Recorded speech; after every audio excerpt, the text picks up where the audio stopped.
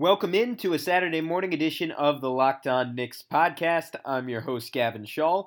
Today we are talking the New York Knicks loss against the Denver Nuggets, Frank Ntilikina's return, some cool moments from Mitchell Robinson, and mental health.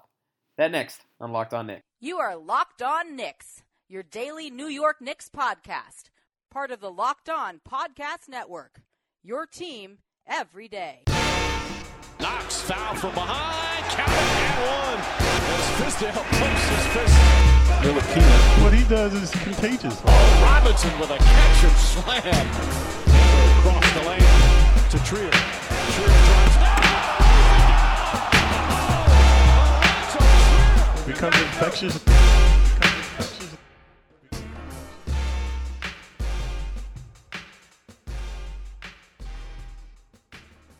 You are Locked On Knicks, your daily New York Knicks podcast. I'm your host, Gavin Shaw, going solo on this Saturday afternoon edition of the podcast.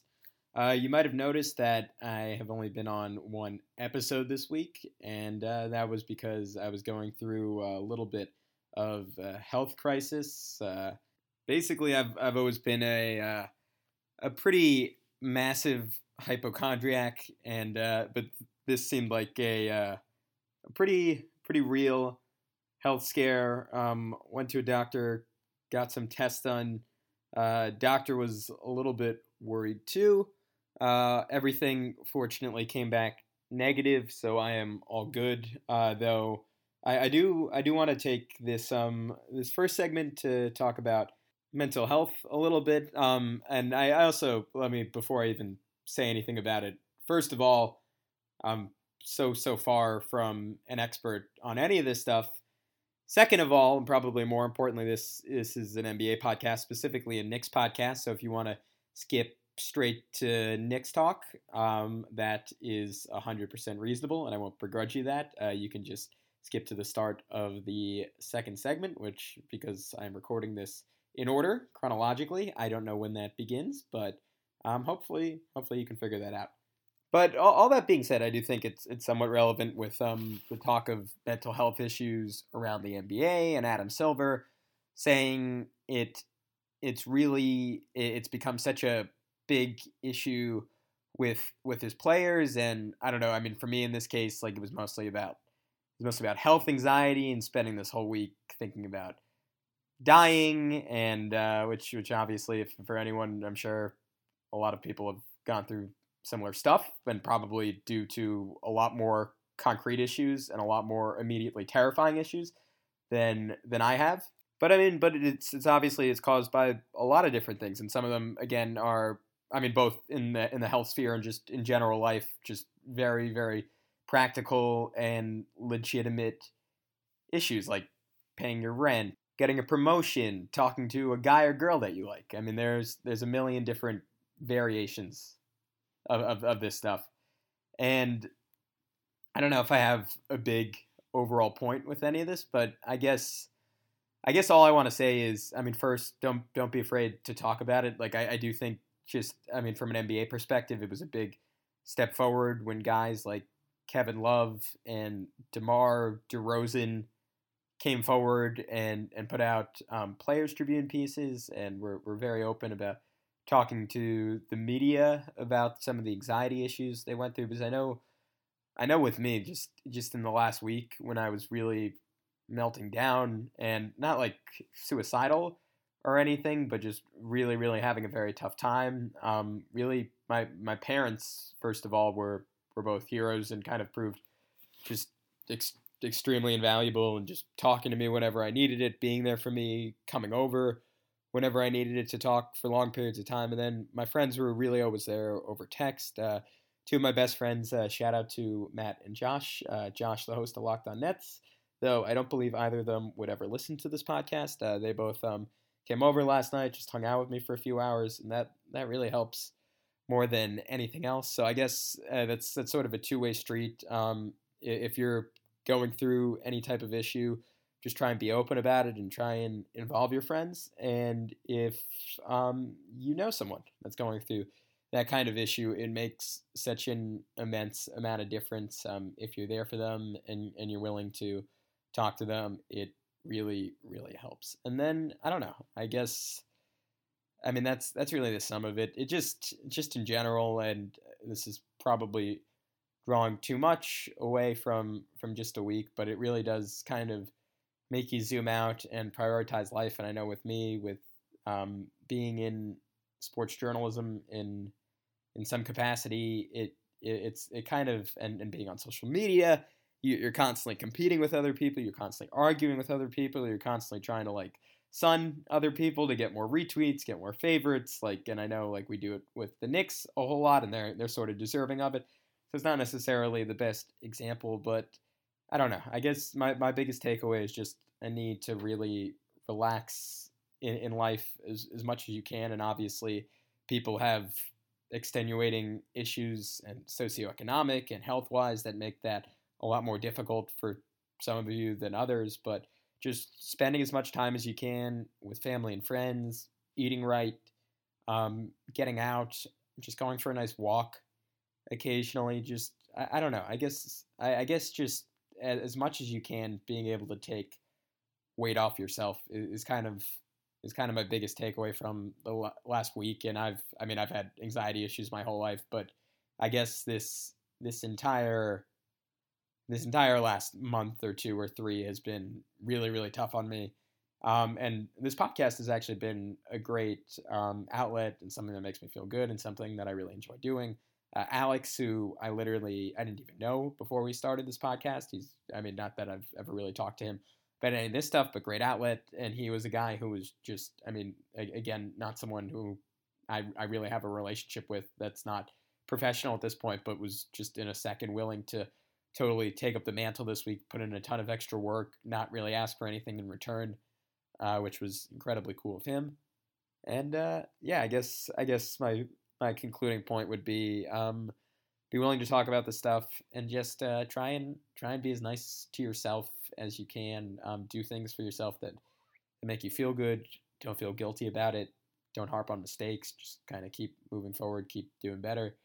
And I hope some of this was helpful to even a few of you, and hopefully it didn't permanently turn off too many of you as listeners. And best case scenario, those of you that I would have made it permanently stop listening to this podcast by going on a mental health diatribe, just skip to the start of the second segment.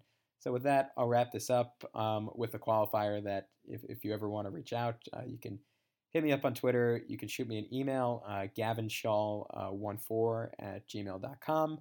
And I really appreciate you guys taking the time to listen to this. All right, without further ado, let's talk about the Knicks. Welcome back in to Locked On Knicks, your daily New York Knicks podcast. I am your host, Gavin Schall. We are finally getting into some basketball talk. The Knicks lost to the Denver Nuggets 111-93. It was a game that it felt like it was over in the first 10 minutes or so. It was like 9-7, it was 11-9, and then the Nuggets ripped off just a 15-0 run. And that was pretty much it. The Nuggets, in a lot of ways, are one of the worst matchups for the Knicks because they just really didn't have any kind of answer for Nikola Jokic, even though his final shooting numbers weren't that good. He was 8 for 20 from the field, did have 17 rebounds and 5 assists, and it's just a team that I think tends to get exposed against both the highest level of competition, the East and the West. Like the Warriors run them every time they play.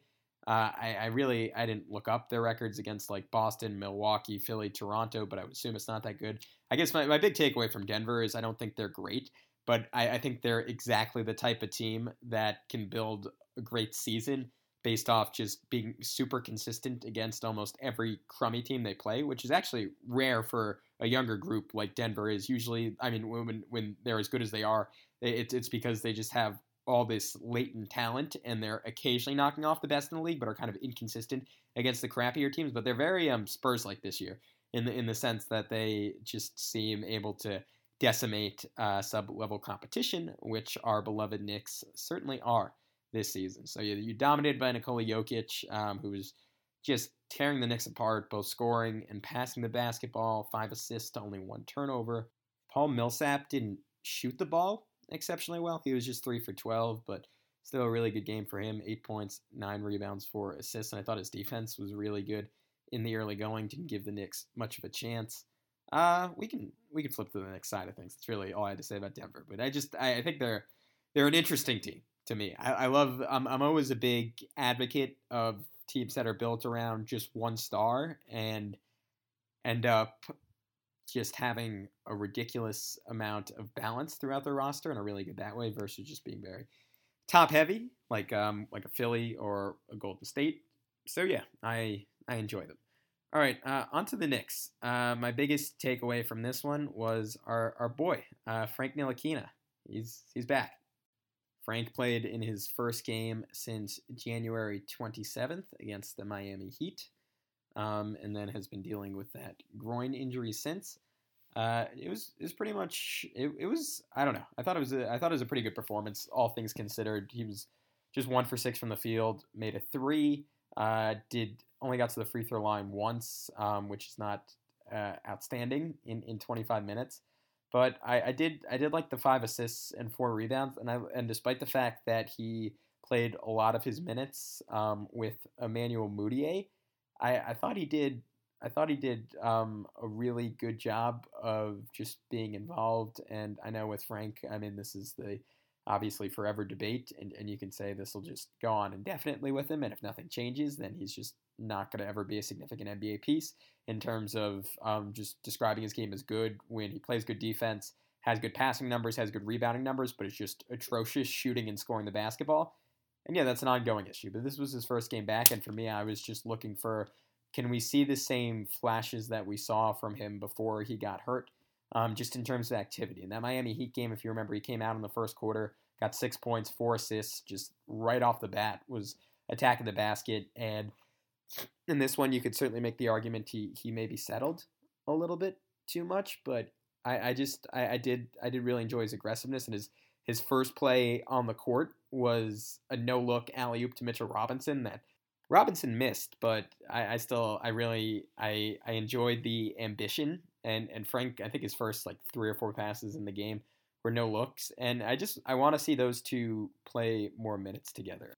I think we got a pretty clear understanding from last year where Frank was just so far and away at his best when Porzingis was on the court with him, that his greatest utility, I think, is as a pick and roll ball mover, and you put him with a dynamic rim running center like Robinson. I do think just his sheer size and ability to see over defense and pick out where the defense is weakest once they get scrambling to try and help on Mitch rolling towards the basket. That's going to be his greatest skill offensively, and I do believe there will be a point down the road where he'll be able to leverage it into a little scoring for himself, which for him to be ultimately an effective NBA player is going to be a necessity. But yeah, I want to, if I have an ask for the Knicks down the stretch, I want to see those two get quite a lot of time together.